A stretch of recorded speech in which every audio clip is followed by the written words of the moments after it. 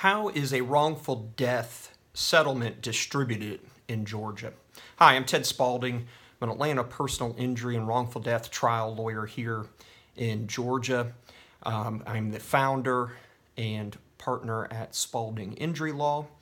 So this question boils down to who has the right to a wrongful death case in Georgia, because that's how a wrongful death settlement is distributed. It's distributed to the surviving family members that have the wrongful death claim in Georgia. So that's where we start.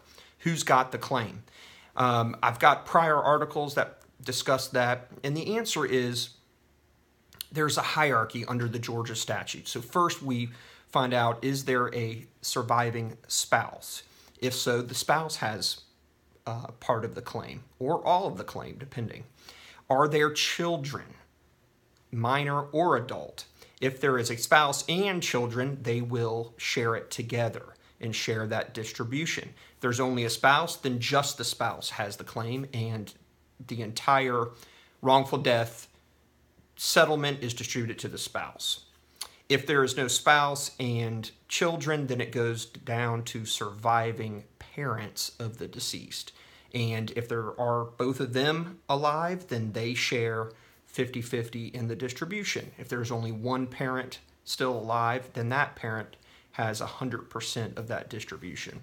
So where it gets tricky on how you distribute a wrongful death settlement is when you have a spouse and multiple children. And here's why.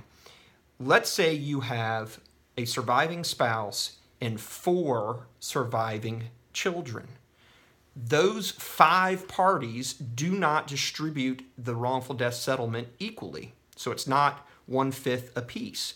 That's because the Georgia wrongful death statute says the spouse is to get no less than 1/3 of the distribution. So first you start with the spouse, and we know the spouse gets 1/3. So we have 2/3 left that then is distributed amongst the surviving 4 children.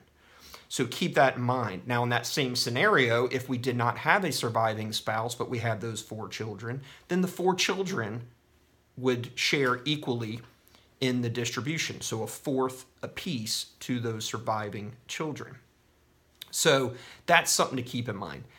Another point is in a wrongful death distribution in Georgia, if done properly, there is not going to be a subrogation claim for health insurance, for medical benefits, for funeral costs reimbursement. That does not come out of a wrongful death distribution. That is a claim, separate one, by the estate.